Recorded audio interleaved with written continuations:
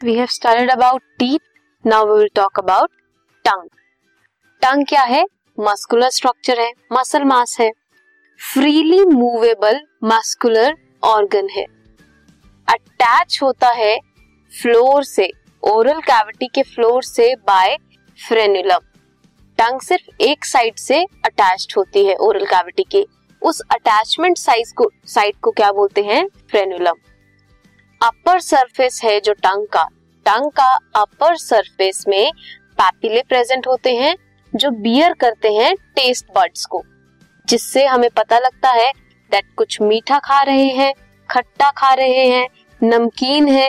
वो किसकी वजह से पता लगता है? टेस्ट बड्स की वजह से पता लगता है. Oral cavity then leads to short pharynx.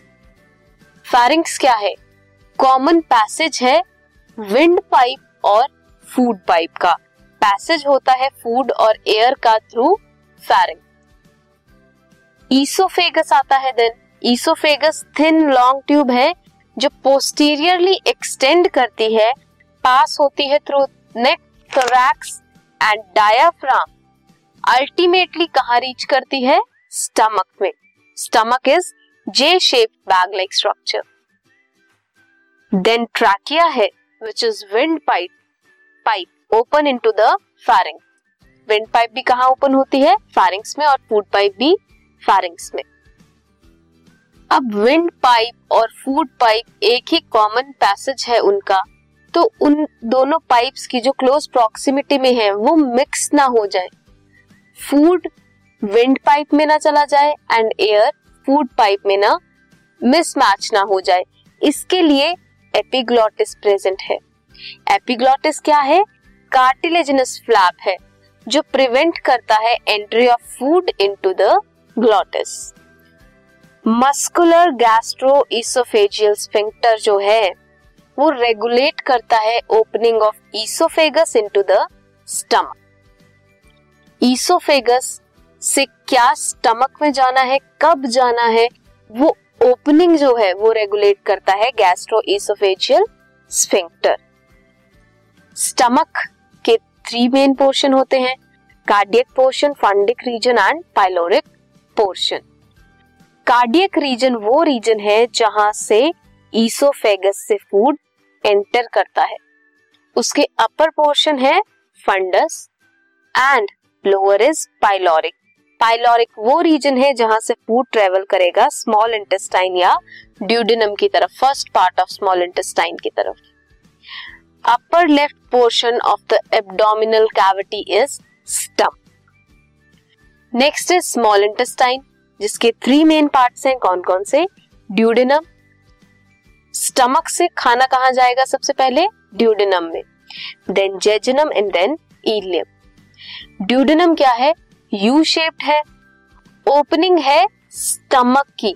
Stomach small intestine में ओपन करता है through duodenum, guarded by the pyloric sphincter. Pyloric sphincter होता है स्टमक और स्मॉल इंटेस्टाइन के ड्यूडेनम के बीच का पोर्शन जो प्रिवेंट करता है या बताता है कब एंटर करना है फूड स्मॉल इंटेस्टाइन ने from stomach. Jejunum is long coiled middle portion. Ileum is highly coiled and open होता है into the large intestine. Then coming to large intestine. Large intestine के भी 3 रीजन्स है: caecum, colon and rectum. Caecum is blind sac जो host करके रखती है symbiotic microbes को. देन इज कोलोन, ओपन होती है into the colon caecum. Caecum के बाद क्या आता है? Colon. Divided into 3 parts: ascending, transverse and descending colon. Ascending, transverse and descending colon. Then descending part जो है कोलोन का वो ओपन अप कहाँ होता है? रेक्टम में.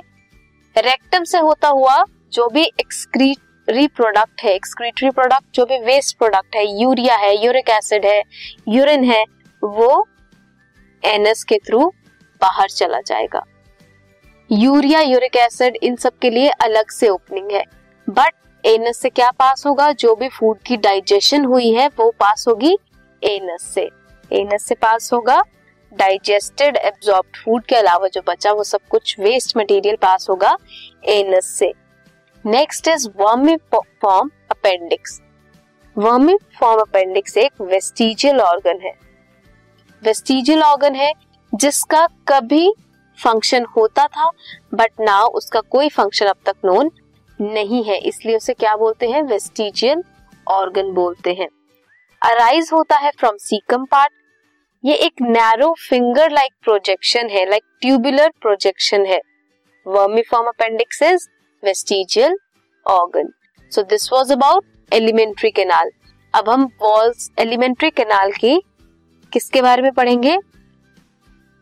4 लेयर्स के बारे में पढ़ेंगे, उसकी वॉल की, नेक्स्ट स्लाइड्स में।